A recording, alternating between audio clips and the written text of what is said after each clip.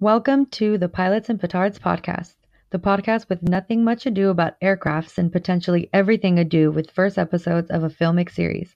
I'm Mo, and joining us as always are co-hoisters Drew and Jimbo. For folks new to the show, disclaimer, petard is absolutely non-discriminatory, and it is a real word. Petards are explosive devices usually used to take out a door or wall. Thank you, Jimbo. And to be hoisted on a petard is to be hurt or destroyed by one's own plot or device intended for another. So in Eagle Point terms, to be blown up by one's own bomb. And here at Pilots and Petards podcast, we watch television pilots or the first episode of a series, and we make critical judgments. We decide whether these pilots are awesome and deserve a watch or a rewatch of the preceding series, or we hoist these pilots on their own petards. To hoist or not to hoist, Jimbo, that is the question. Join us today with clear eyes as we cast judgment with full hearts and determine if the crazy Texas football drama Friday Night Lights can't lose. Will it be hoisted or not hoisted? That is the question. Yeah, so today is the second request by the very thoughtful reviewer, Dilly Dilly. And Dilly Dilly, if you're out there and still listening, holla. And Drew's going to give us a brief background. So Jimbo, I watched the entirety of the show when we were in Mozambique. It was an awesome show to watch every morning because every episode kind of led to the next one. And Esther 14 was a huge fan of this show. She pushed it. My dad tried to make me watch it, and I did not believe him. But then when Esther said something, I was like, yeah, I trust Esther. So it's a good show, and the less said about season 2, the better. Mo, how about you? So I also watched this entire show. I was also hesitant because I don't care about football or cheerleaders or white people in Texas, but it roped me in. And can I just say, I was having happy hour in Venice in Los Angeles with a friend, and the guy who plays Tim Ritter. Riggins. Yes. Taylor Kitsch is the actor's name. He was right next to us, and me and my friend literally cried, but we didn't say hi. Goodness. Yeah. So I went there. Love Friday Night Lights, and I'm low-key best friends with Taylor Kitsch. Jimbo, do you have a background with this show? No background. I never saw the movie. I never saw the TV show. What was the movie? There was a movie before the TV series. Was it the one with Jamie Foxx? Nope. That is Any Given Sunday. Oh. Also awesome. Oh, watch it again, Jimbo. Petardar? Watch it again. It's awesome. And, ladies and gentlemen, I hope you're ready for this. Drew is going to give us our 60-second summary today. Dillon, Texas is abuzz with football fever because it is the fall, and you know what that means. Everyone has their eyes on those Friday night lights. This small-town drama follows the path of a group of Dillon residents who are all connected to the football team and the football players. At the show's center is Coach Eric Taylor, who's in his first year of coaching the high school powerhouse Panthers, and expectations are high because he is the number one quarterback on his team and other cocky stars on offense. All those plans go off the rails when Jason Street falls victim to a spinal cord injury and young, unheralded Matt Saracen comes in to fill some pretty big shoes. The Panthers win the game on a time-expiring Hail Mary, but what will the Panthers and first-year coach Eric Taylor do now that their star QB may never walk again? Whew. Maybe that was 60 seconds. Did I miss anything, guys? I think that was pretty clear. What's your high point, Mo? It was interesting because watching this as a standalone pilot episode versus the way I got sucked in the first time I watched this, what I really appreciated that was clear in the very first episode was all the family dynamics and the love that was really there in all those families. I guess I assumed that because everyone was so obsessed with football, and that does become clear in this episode, everyone was still kind of humble and rooted in their families, and it didn't seem to be anybody's make or break number one priorities. Like, none of these parents seemed to be helicopter parents where it was, football or nothing. Even with Jason Street's parents, they didn't even know how good he was. They were like asking the recruiter, is he that good? And they're like, he's the best we've ever seen. And he's already about to be a senior. So, I don't know, it just seemed very natural, like a natural part of these families' lives. So I just liked all of them. I had a different take on that. Oh.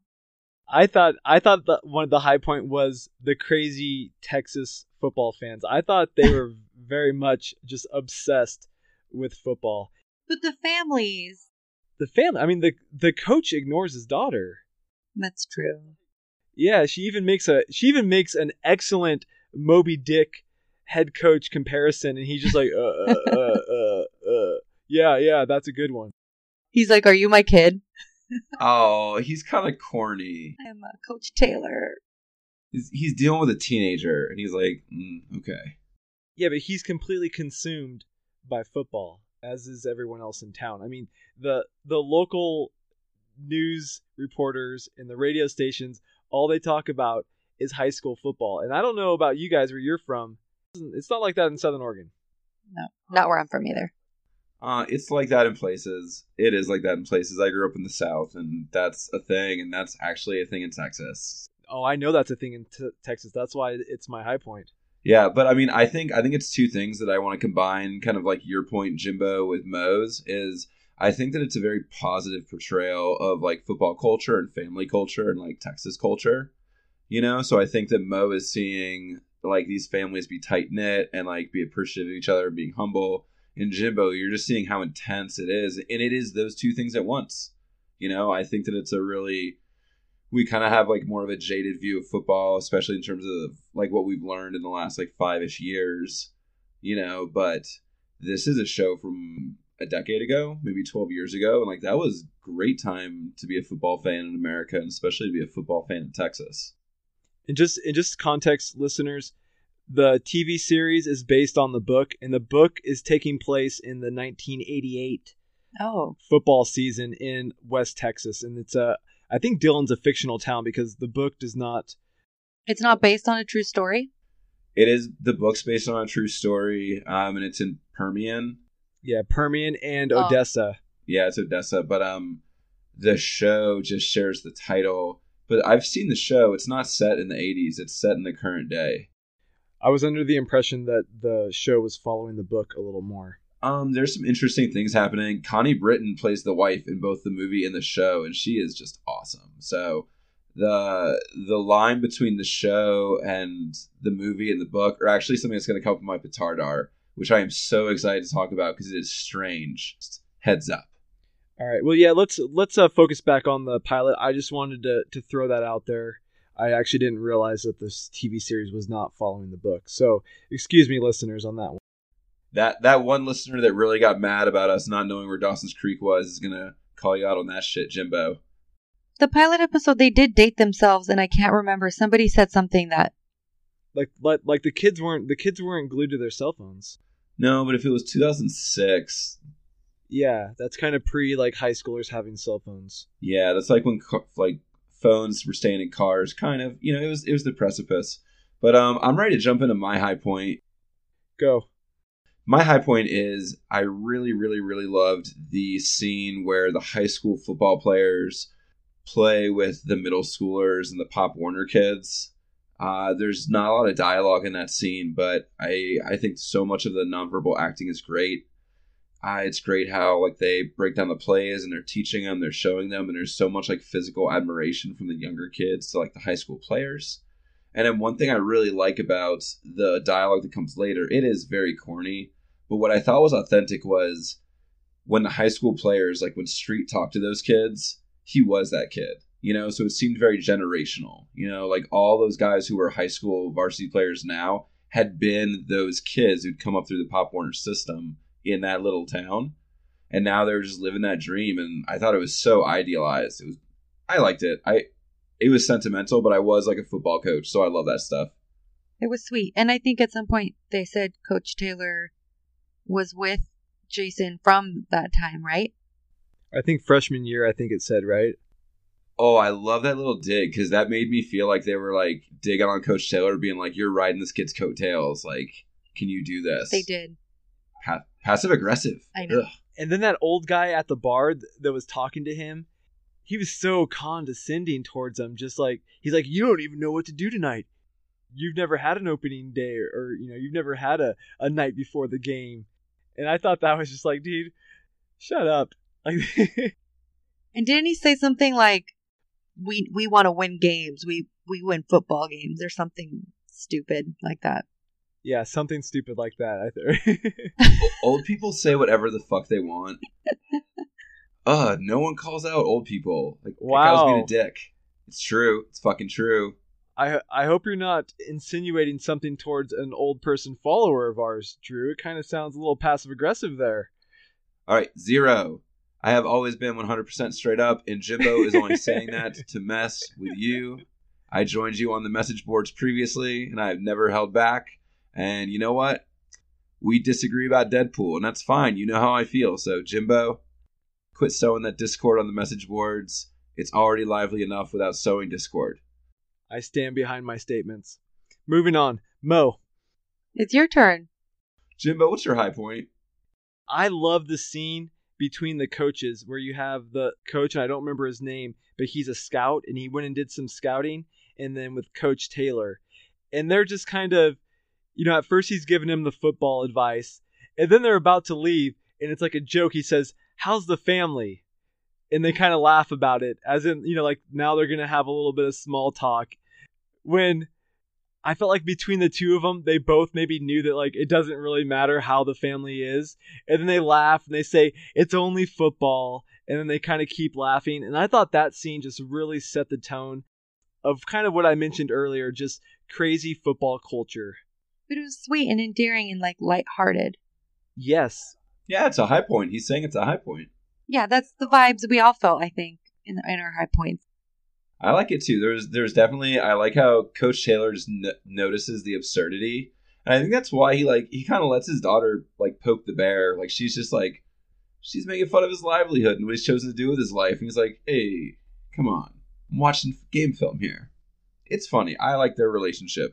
Oh man, Coach Taylor just becomes the biggest teddy bear of a human being over the course of these seasons. I'm getting ahead of myself.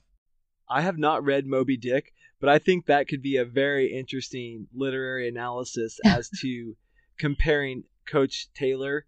Coach Taylor would be Ahab because he's chasing the white whale. Saracen is Ishmael.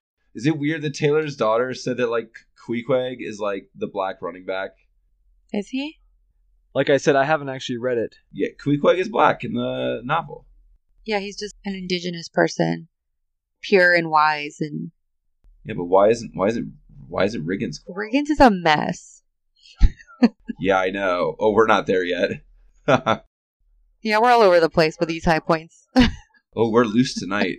Feeling loose. We are real loose. I'm not the editor. Oh, shit.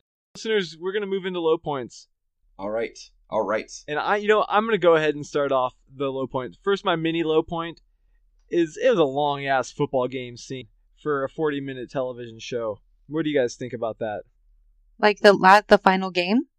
Yeah, I mean, they broke it up a bit, but... Well, did you watch it on that scammer website? Because they kept interrupting with those stupid ads.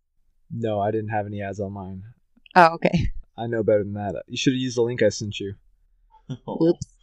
Mo, did the scammer ads, were they for Scientology? Because that was the Daily Motion link you sent me. Oh, no, the ones for me actually were very local and about gentrification in Brooklyn. They know their audience. They know their audience. Drew's a likely candidate. I know, Drew. What's your algorithm? Oh man, we gotta get Daily Motion to advertise on our podcast. We will send a lot of business their way. What an interesting algorithm you must have, Drew, on your Yes, definitely. laptop. Okay, so am I the only one that thought the football scene was long? Yeah, it was a nail biter. I read your comment before I watched the football scene, and so to me it seemed like it wasn't as long, but maybe that was just a reverse double jinx in my head. I thought the football scene was really well shot. It told a story. Maybe it wasn't long. It was dramatic. I don't know. I wasn't a fan. It's a big scene. It's the defining point of the entire series. To be fair, it's also Friday night itself. It's in the name of the show. Yeah. And so the Friday night lights are the lights of the game.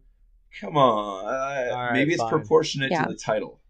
It's 50% of the show, but it's 100% of the title. All right, fine. I'll take that. That was my mini low point. And now I'm just going to roll into my real low point. And my low point is the running black. Oh my God. The running back. The running black. That's my low point, dude. The running back is such a stereotype. Smash. He is such a cliche. Yep, Smash. The guy named Smash. That's his name in the show? Yeah. Yeah, Smash is playing your cliche, arrogant black athlete that all white people hate. Like that, and so that just really rubbed me the wrong way, and I did not... But he loves Jesus.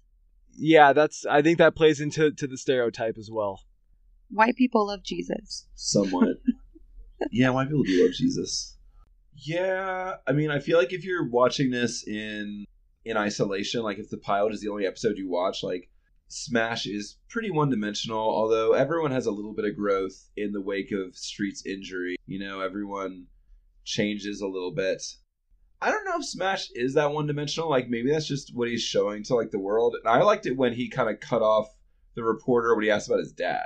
Like, that was some depth, you know? Because he's like, maybe he's hiding something. I mean, not hiding something, but maybe, like, that has hurt him, you know? And so maybe that's why he has a facade. So I think there's a little bit more to him, but he's not my favorite character. And, you know, no spoiler alert, he's a frustrating character on the show because they just don't know what to do with him, really. So... maybe that's just evident in the pilot. He comes from a messed up home, you know? He lost his dad. He's a teenage boy. Jimbo, what if they wrote him that way? I mean, the show's kind of smart in a lot of ways. What if they wanted to play on that stereotype or that archetype? Yeah, that's my low point. I think they purposely made him... I think people from Texas watching that show are going to be like, yeah, that's another dumb black guy. That's the only thing he's good at in life is football, and he's super arrogant. And I feel like that's the black guy that white people hate. Well, like racist white people.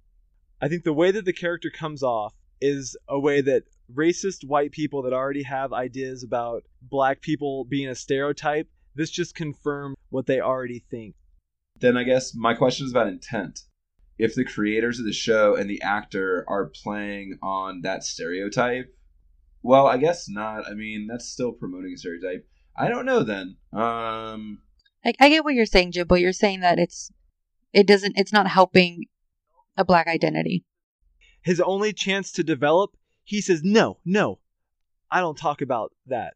So I mean, like, his only chance to develop as a person is cut off because he's so arrogant in his talents as a football player, which just builds right back into the stereotype. Yeah.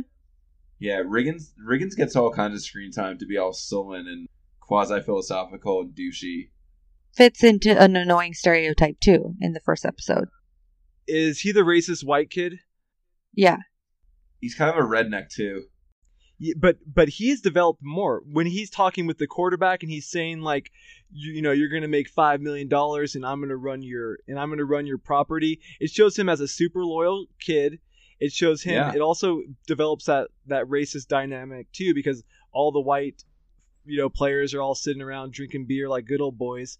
And so I feel like he was developed more, even though he's playing a stereotype as well. He was developed as a character and not just a stereotype.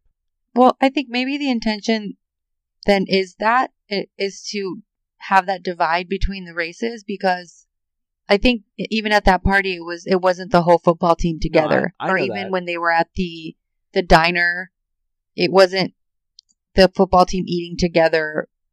It was like the white football players and the black football players. And maybe that's the reality of Texas. But that's my point, is the white football players got a scene. The black football players didn't. Yeah, also they're in Texas and there appear to be like zero Hispanic people.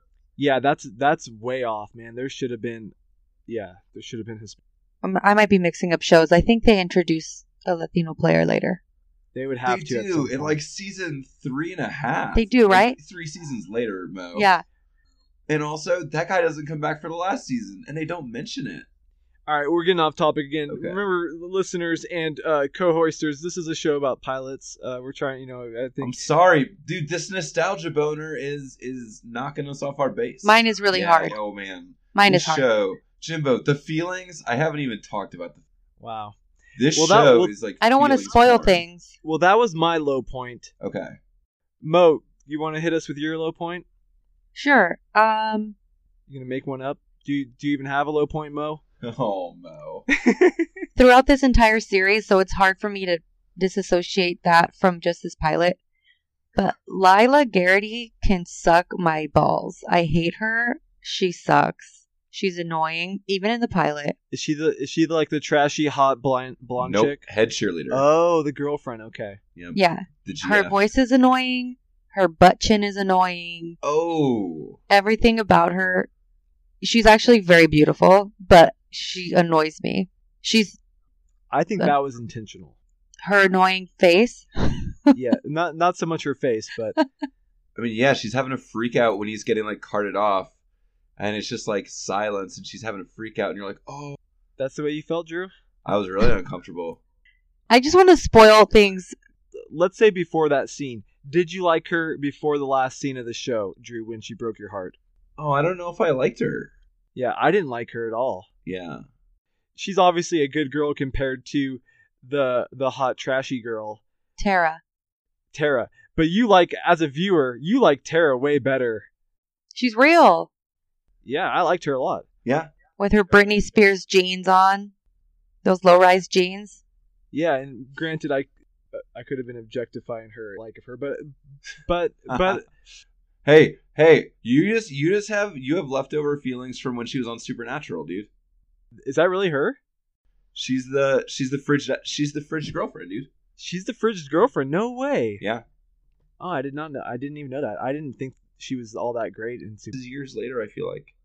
Which one's on Supernatural? One show believed in her and one show did not.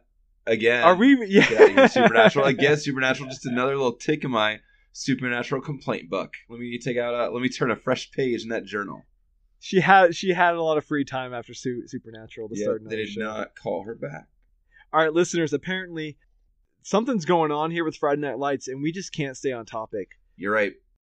It's the nostalgia between Drew and I, and we want to keep talking about other things. Drew, do you have a final word about butt chin before we move into... Yes, Mona, I have a cleft chin as well. Ooh. Do you have something to say about it? Because I keep my keys in here.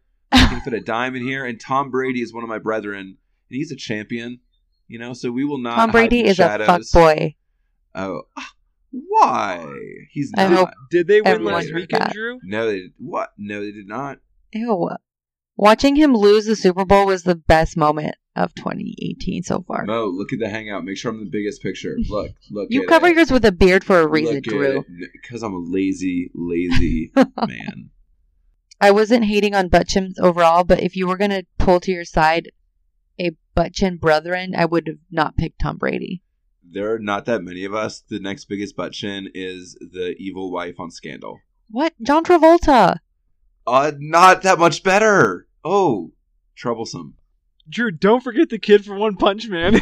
Oh, you're right. Oh, he's our king.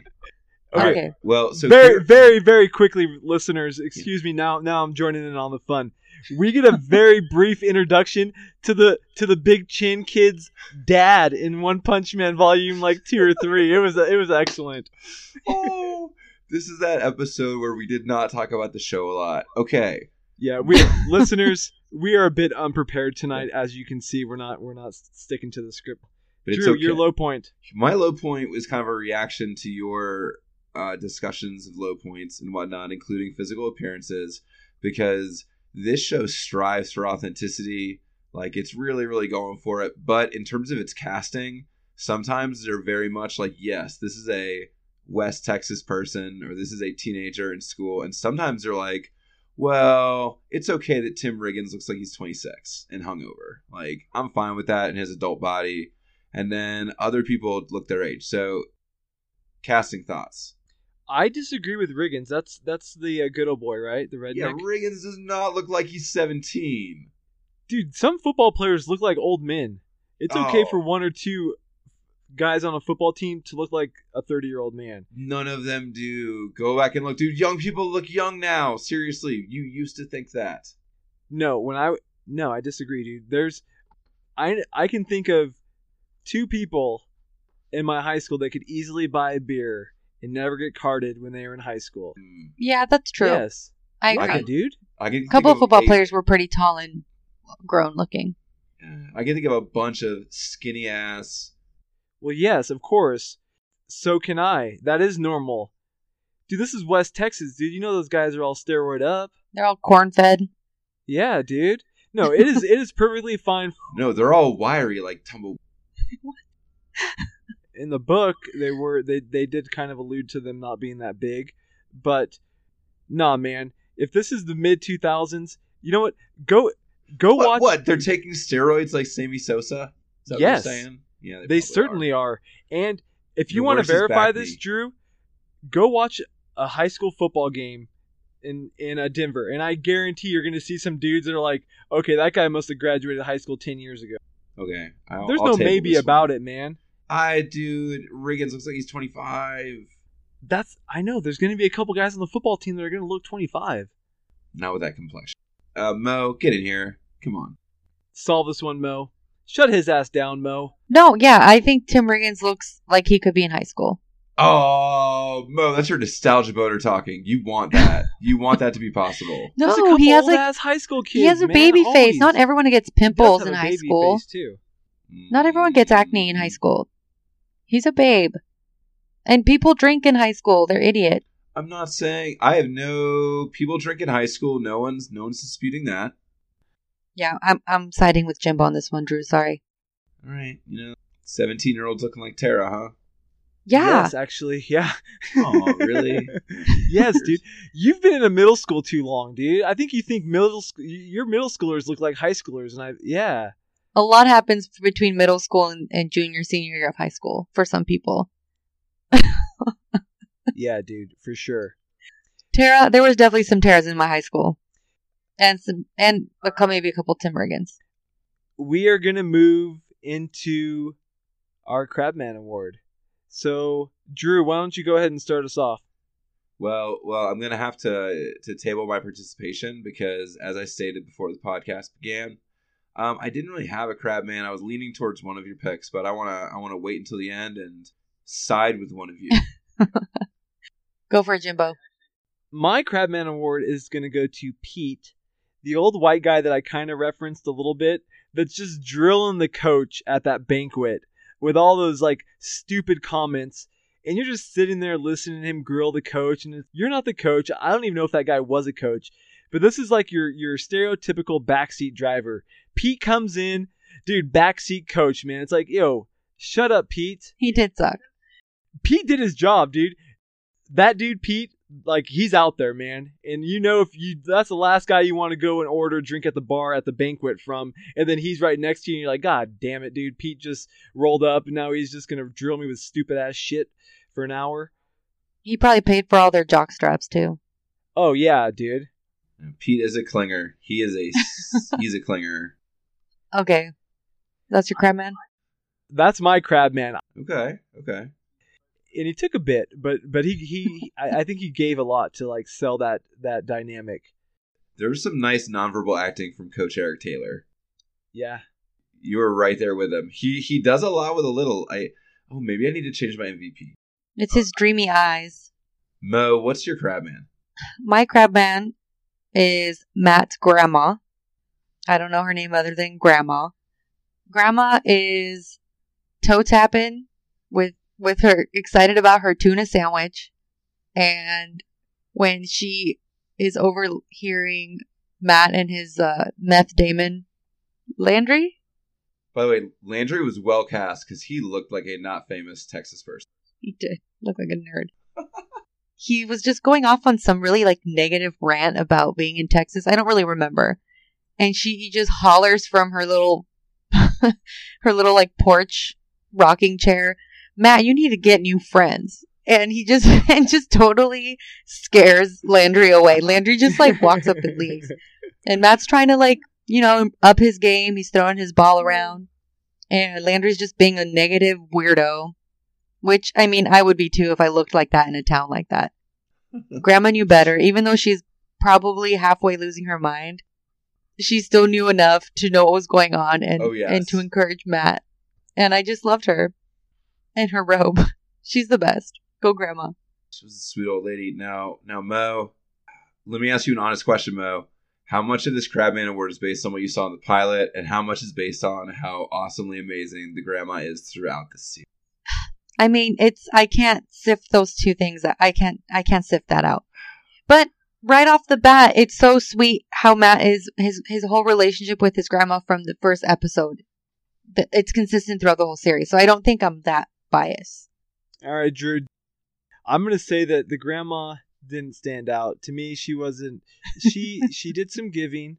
She didn't take anything. She took her tuna sandwich. She did. I think Pete's our crab man for this. And she dragged her rickety ass to that football game and was clapping. And got to see Matt throw that. Hold on, Mo. No, Mo. She didn't. Nobody in that town drags their ass to a football game, dude. Come on. The reason that I feel my undeniable love for Grandma is because we know what's going to happen, and so I feel like the nostalgia boners here got to be pushed to the side, hidden behind a book in the classroom. And Jimbo, I'm going with Pete, the old white guy, because he's meant to be an asshole, and he is an asshole. And also, Coach Eric Taylor's acting off of him was really great. He does it fine. Oh, that wasn't as bitter as I expected. Okay, yeah. All things considered, moving quickly on. So, Crab Man, split decision, going to the Jockstrap purchaser. Jockstrap purchasing Pete. We'll find you on IMDb. And now, a word from our sponsor. All right, listeners, especially our Southern Oregon listeners, if you are in Jackson or Josephine County and you are in need of an engineer, wait no longer. Fitzgerald Engineering Services. President William Fitzgerald, professional licensed engineer. He is ready to do your geotechnic engineering. He looks at the soil and shit. To include such tasks as subgrade investigation, real estate inspections, or foundation certification. And if you're one of those super rich people in Southern Oregon and you need some traffic engineering at your home, he is an expert in sign, signal, and temporary traffic control design. You can leave a comment on our website and Mr. Fitzgerald will find it and contact you.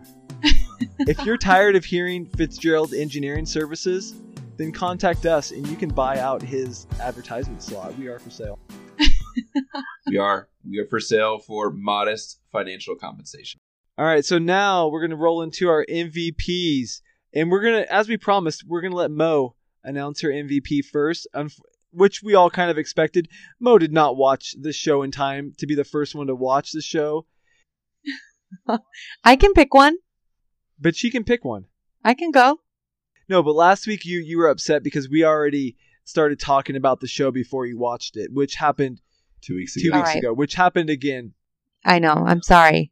Yep. It'll happen. Yep. But you go first. Yeah, what's your MVP? You go Do not let our pre-written, already prepared. I didn't even look at the document, so I am unbiased. I'm not surprised. Yeah, I'm not surprised.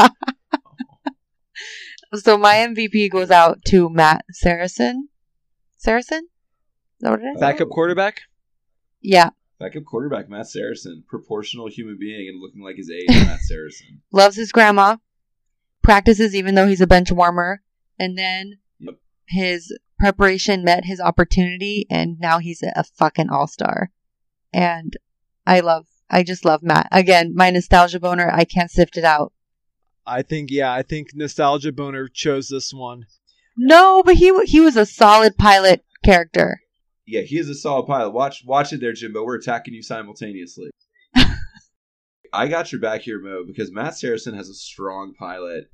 It's not even like you see him making acting choices. His awkwardness, his timidity, he's a young actor, but he's also playing like this young person really well. He's playing shy really well. It's hard to project shy, because you can just seem small, but he's doing a really good job of it. And then Mo's right. When the time comes, you've seen that he's always paying attention, it's not like he's a dick, messing around. Saracen is there and he comes through. It's awesome. Mo, I get your MVP. It's not my MVP. Ultimate underdog. Drew, what is your MVP?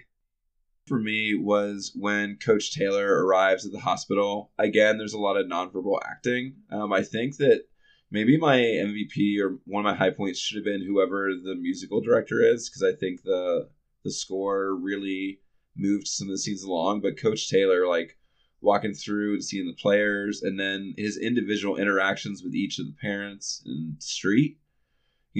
Again, it's a really super optimistic view of football and their relationship that that relationship is real. Like the relationship between coaches and players can be real, but it's just a super idealized vision of football. And it's like a meaningful relationship. It's not just win or lose. It's more rooted and grounded. I'm going to push back a little bit. I thought that scene was just so cliche. Him getting injured like that. Varsity Blues. It's just how many times has this scenario played out? I've never seen Varsity Blues. It's pretty much the first episode with... And he breaks his neck? No. Dawson is in Varsity Blues. Is Dawson the backup quarterback in Varsity Blues? Yeah, he's the backup quarterback who becomes the star quarterback, and he's freaking dude. He's backing up Paul Walker. Yeah, he is. Yeah, Paul Walker was. Yeah. Lance Harbor, right. Great quarterback name. So when I saw that scene, I was just like, Varsity Blues. Like, this is Varsity Blues. Wait, who breaks their neck in Varsity Blues?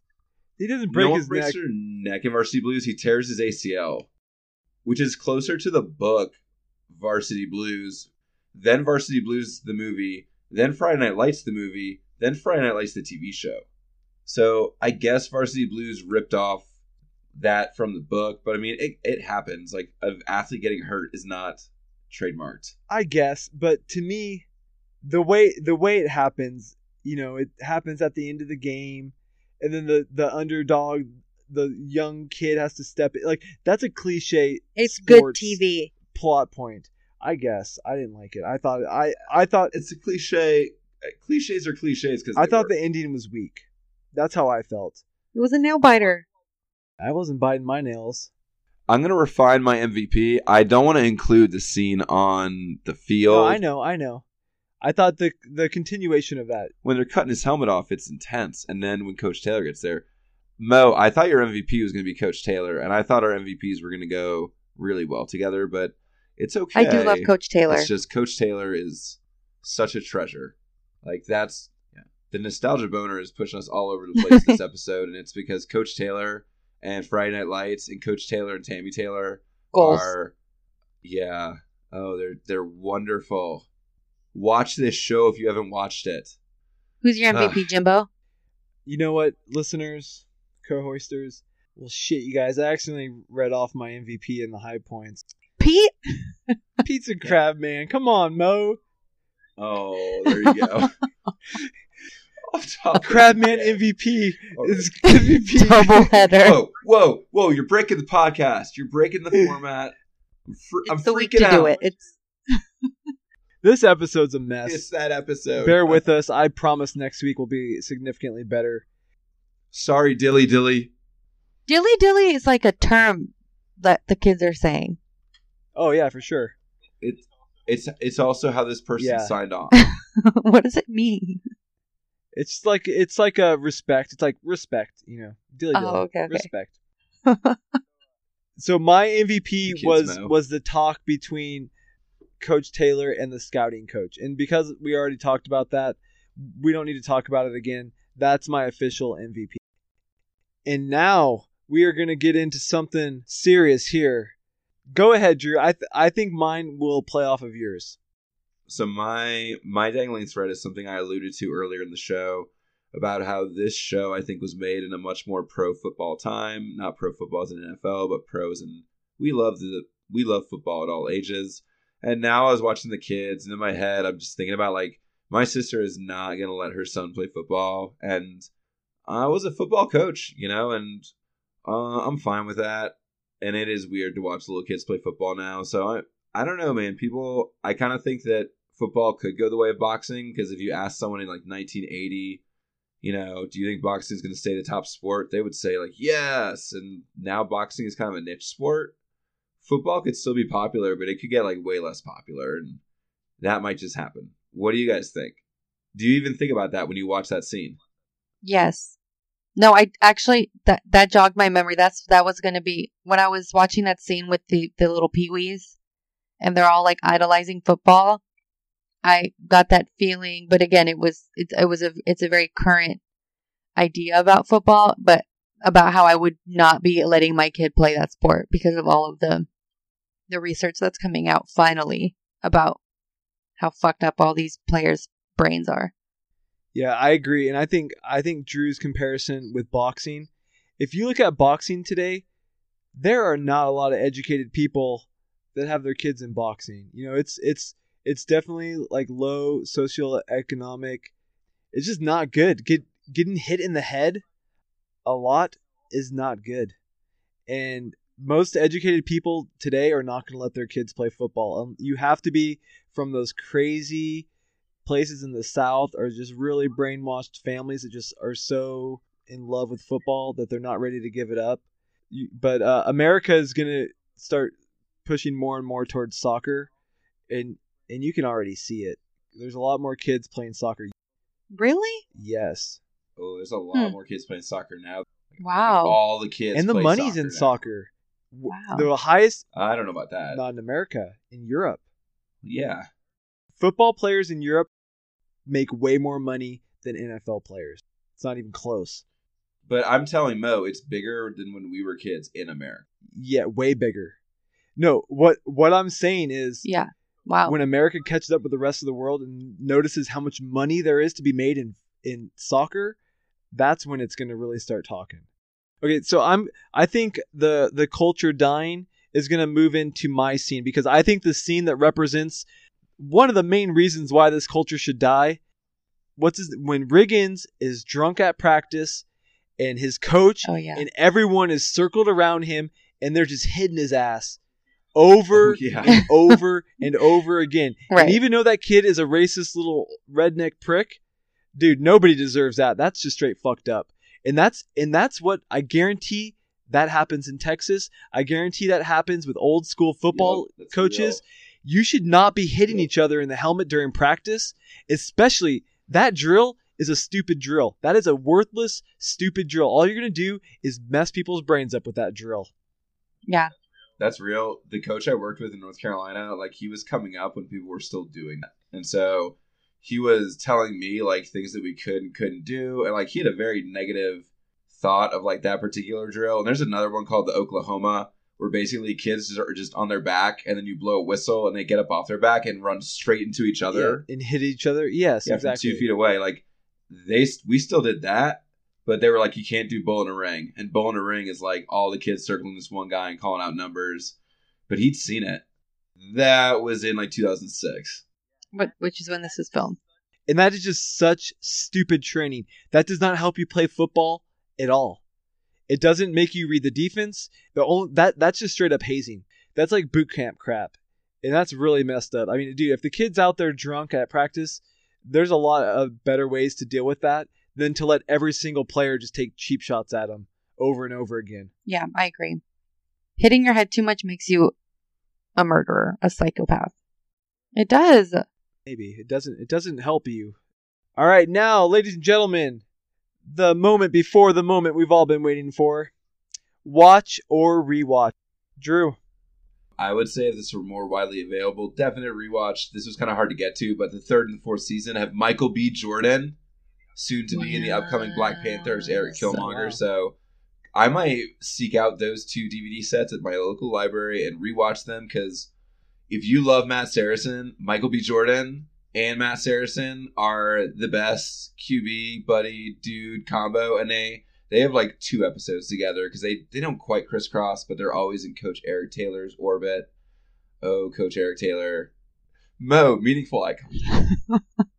I need to look at Mo. I'm looking at Drew. Listeners, I am not going to watch this show. I'm not interested. Fair. It's too good for you. I am reading the book right now. I'm halfway through. Oh, wow. We are going to get to that. So now, ladies and gentlemen, the moment you've all been waiting for. To hoist or not to hoist? That is the question. And I'll go ahead and start off. I'm not hoisting the pilot episode. I didn't love it. It's definitely entertaining. And I wouldn't say a real strong, but it's strong enough. I'm not going to hoist it. Drew. I'm not hoisting. I think I have a higher opinion of this pilot than you do, Jimbo. That's fine. Okay, well, thanks for the validation right there. Maybe our taste in pilots differs a little bit. I think this is one of those fun standalone pilots. Like, this could be like a small movie that just tells like one story.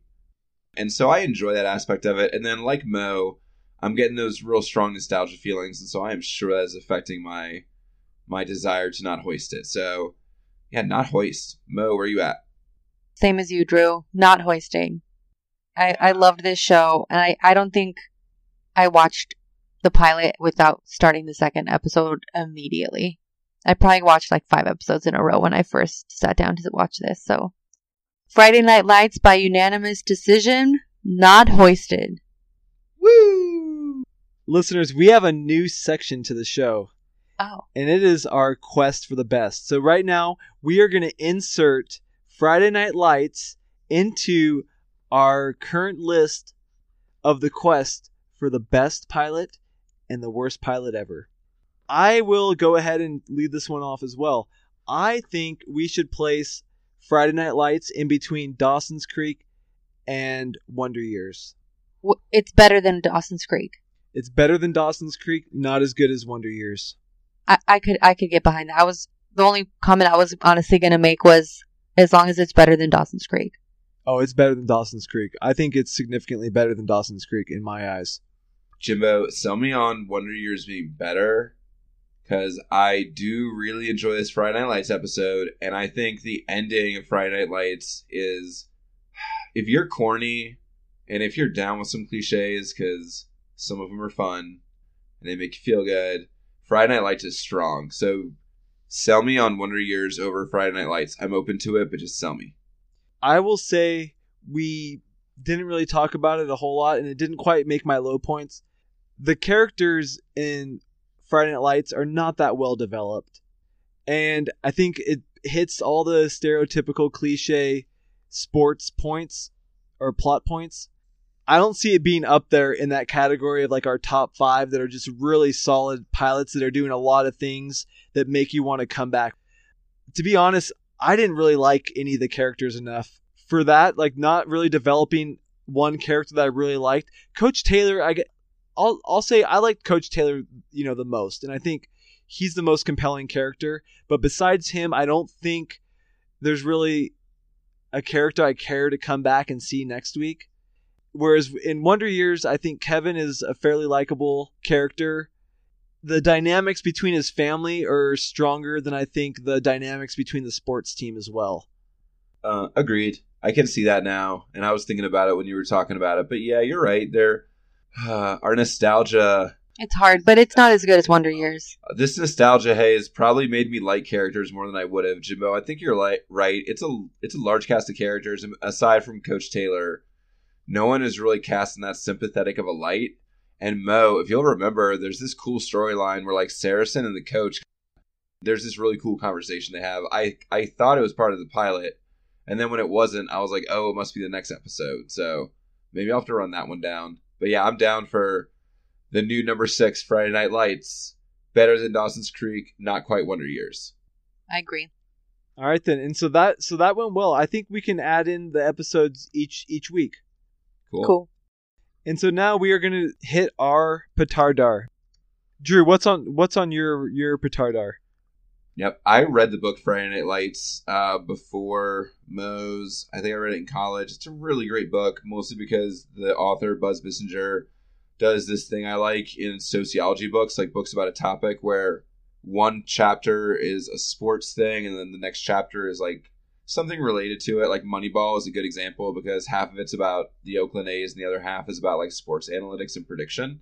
Friday Night Lights is a really good example of that because it's just half about this football obsessed town and these charismatic players and coaches, and the other half is about the Texas oil boom and how there's this bubble that burst and how it still affects small and big towns like Odessa. Oh, and then also Buzz Bissinger, the guy who wrote it, has this insane rant about blogs from like 2007. If you YouTube Buzz Bissinger Deadspin HBO rant, he's on like a panel discussion with Bryant Gumbel, and there's this dude who's a Deadspin editor, and Buzz Bissinger just like kind of screams at him. And it's very old school. I'm a print journalist and I hate the internet. And it was kind of when people didn't get what blogs were. And Buzz Bissinger like reads comments on the blogs and he holds the guy accountable for it. He's like, this guy called Asshead I have lots of these. And the Deadspin editor is like, those are commenters, and you cannot hold me accountable for what someone comments in the article. And Buzz Bissinger just sounds like a really crazy old man. Watch the clip. It's grumpy. Yeah, he's super grumpy. He hates millennials. Is the clip part of your petardar? Yeah, you should watch it. It's like 7 minutes long, and it's really uncomfortable. Okay, It's like Jason Street getting hauled off the field uncomfortable. I have to second Drew's petardar. I'm halfway through the book, and it is excellent. I think the social and cultural context is captured brilliantly. They do spend about a chapter or so kind of introducing you to different players. They are talking about two separate high schools and the dynamics, and it is great. And just the history of the town. You had this like dirtball town that just happened to be parked right on top of this huge oil field, and now they're this really rich, crazy town. I mean, the pilot doesn't touch that at all. And now I'm doing what Drew's doing, where I'm going on a Buzz Bissinger rant as well. But the book is interesting. Check it out. Jimbo hates millennials. Pass it on. Mo, you got anything on your petardar? Now that I had a minute to simmer on it, I want to say Remember the Titans. Oh, that's a good one. That's a good one, actually, yes. I feel like I already mentioned a Denzel movie before, but I mean, I can't help it. He makes good movies, and he makes all kinds of movies. It's a good-ass movie. It's a Disney movie, so it's like... It's a solid high school football movie, yes. And then what's the other movie, too, that's a good football movie is... Help me. They don't necessarily have to be football movies either. Hopefully not Longest Yard. Oh, wait, no. That's a good one. Was that when the prison That movie is absolutely terrible, dude. Michael Irvin's in it. That's like the best part. What's the one? Nelly is in it, and Nelly's great. Nelly is not great. Oh, hate her. That was like the start of Adam Sandler's. It's funny, though. It's supposed to be silly. Downfall. It is. Oh, that was long into Adam Sandler's. Yeah, Waterboy. Big Daddy. Oh, yeah, Big Daddy's not hold up. Waterboy. Big Daddy's awesome. I love Big Daddy. Big Daddy's a good movie. Again. I've watched it over and over again most of my Dude, life. I saw it falling apart. I was like watching Big Daddy, and then Mr. Deeds came along. I love Mr. Deeds. Like, Mr. Deeds is one of my favorite movies of all time. I bet you fucking do. I will watch Mr. Deeds. Back to my petardar, boys. What's the movie with Sandra Bullock where she like takes in that kid? The Blind Side. Blind Side. That's a good football movie. And that's also a book by that woman, right? No, by the Moneyball guy, Michael Lewis. Oh, same guy. Oh, Michael Lewis wrote that? He did. It's good. And the football player, I remember seeing an interview with him. He was pissed off at that movie because he does not like the way it portrayed him. Yeah, he said he was always good at sports. That was bullshit. The movie made it seem like he wasn't good at sports. Or that he didn't understand football. Yeah, he does not like that movie. He said that he was awesome at basketball, and that whole scene was bullshit. Wait, that's fucked up. That makes me... No, then take that off my petardar. Okay, fine, it's That's off. That's disrespectful for them to make a movie about someone and not ask them. So, Remember the Titans is definitely on there. Okay, guys, so next week, we're going to watch Firefly, the short-lived sci-fi western from Buffy the Vampire Slayer creator and Avengers director Joss Whedon. And this one was suggested by my buddy Dylan. And I'm going to have a lot to say about Firefly, but I'm going to save that for next week. Cool, I've never seen it. So yeah, anybody got some plugs? Yeah, so as always, our official closing music is an instrumental track by Entheos titled Alive. And our ad music was mixed by Jake Drew. Now, there are some shop talk things that I think we should bring up. Waka waka waka. Listeners, if you can't tell by the music, the show is officially over. But if you love us as much as we love us, we're going to stick around for a few more minutes. And by popular demand, there's a lot of action on the website, as we alluded to earlier. Get on there if you would like some very cheap entertainment. It is a free website.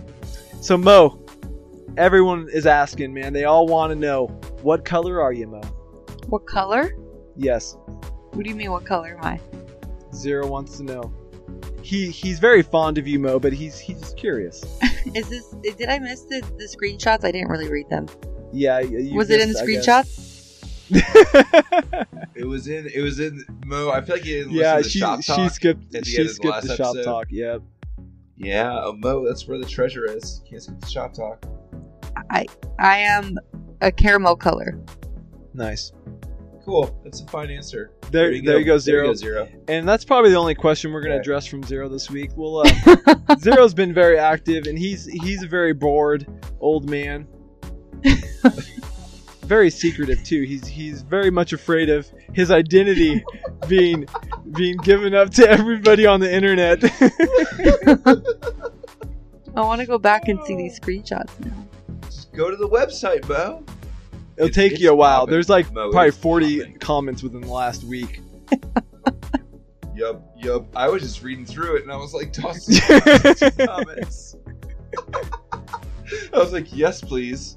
Poke with the phone. Listeners, I have another announcement. This is a very huge announcement. Miss Nomalous is 5 months pregnant. What? Whoa! Oh Yes. my god! No way. Oh shit! You're telling me over a podcast? I'm Wow. serious. Tori is gonna flip the Jimbo, fuck out. congrats. Yeah. Wow! Congratulations! What? Was this Wow. on purpose? Congratulations! No, this was not planned. This is an unexpected. 51% of all pregnancies in the United States are unintended. So the kiddos is a girl. I will be joining you, Drew. Oh yay, Jimbo! Yeah. How long have you known? I found out yesterday. Yeah. What? Whoa! She has an IUD Wow. behind her head, dude. It's Anomalous has an IUD, yep. and that is fucking rare.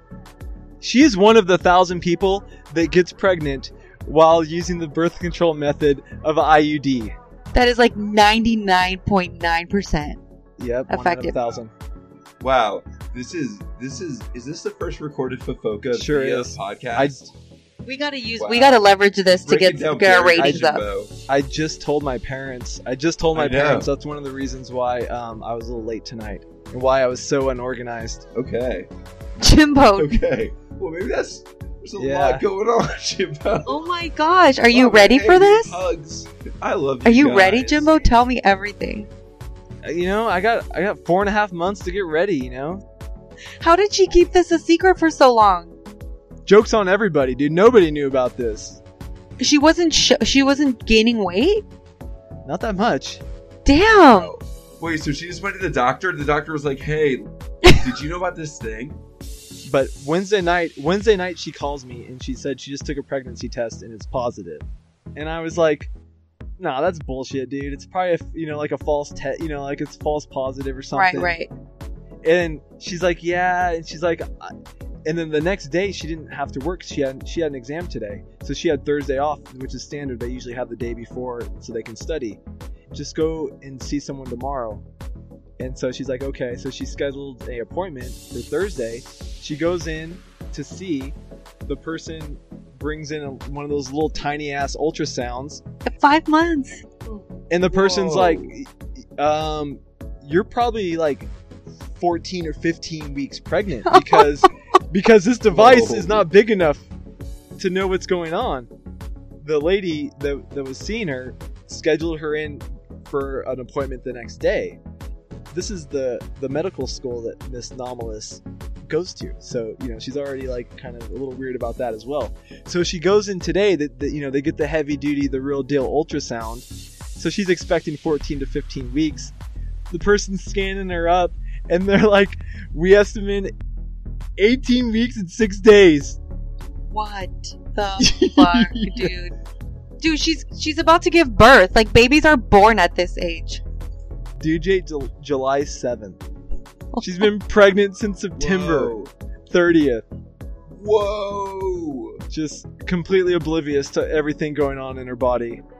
Well, IUDs sometimes make you don't get your period, so Yeah, so it's Yeah, it's mess. And also, it's 99.9% Yes. effective.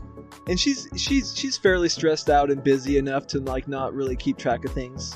Nomalous, you got this. You're gonna be a great mom, and Jimbo's gonna be a Wow. great dad. Congrats. Yeah. Oh, you guys, your baby's gonna be so cute. It's so divine, and it's so appropriate for somebody like you, Jimbo, who's just like is so aspiritual. And I just love that this is happening to you. I love it. Thanks, Mel. I just love it. You can cut this. Jimbo, I'm just glad that your life is completely over for the next 20 years.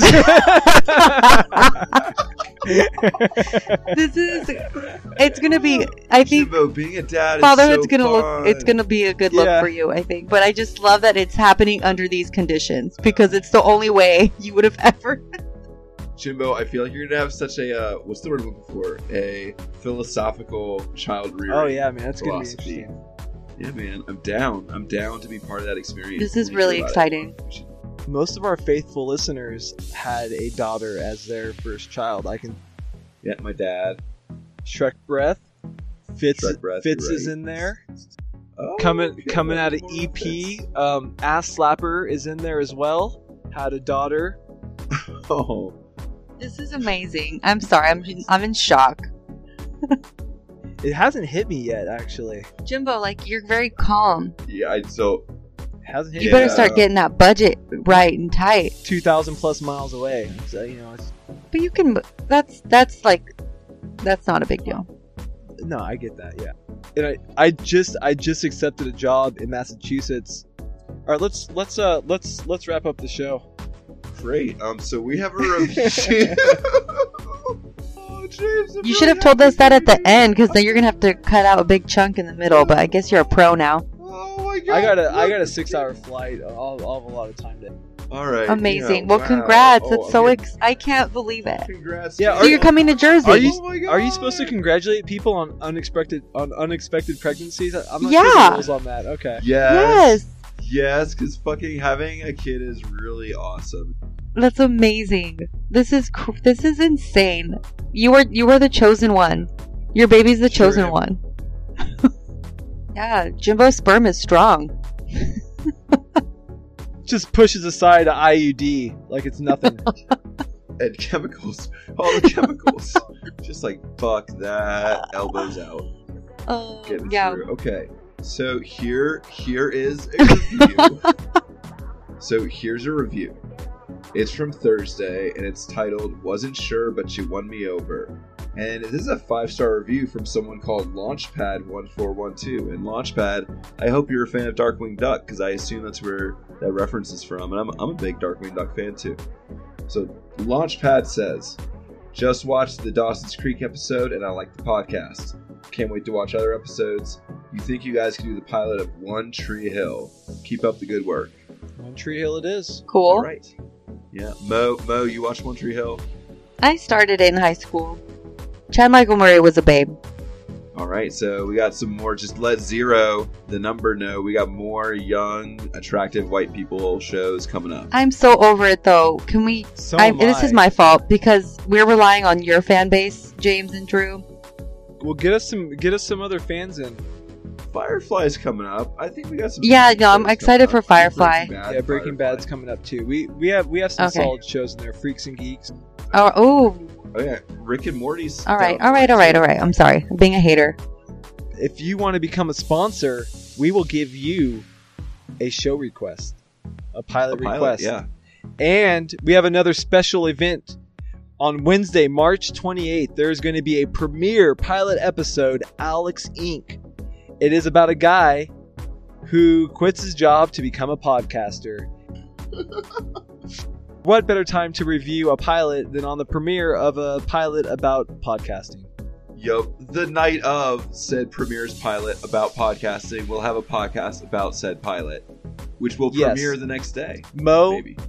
Drew, and Jimbo will watch that together, probably chatting on the Google Hangout, and then we will record and post that night, so everyone can watch it with us and then listen and be part of the Alex Inc. And we are.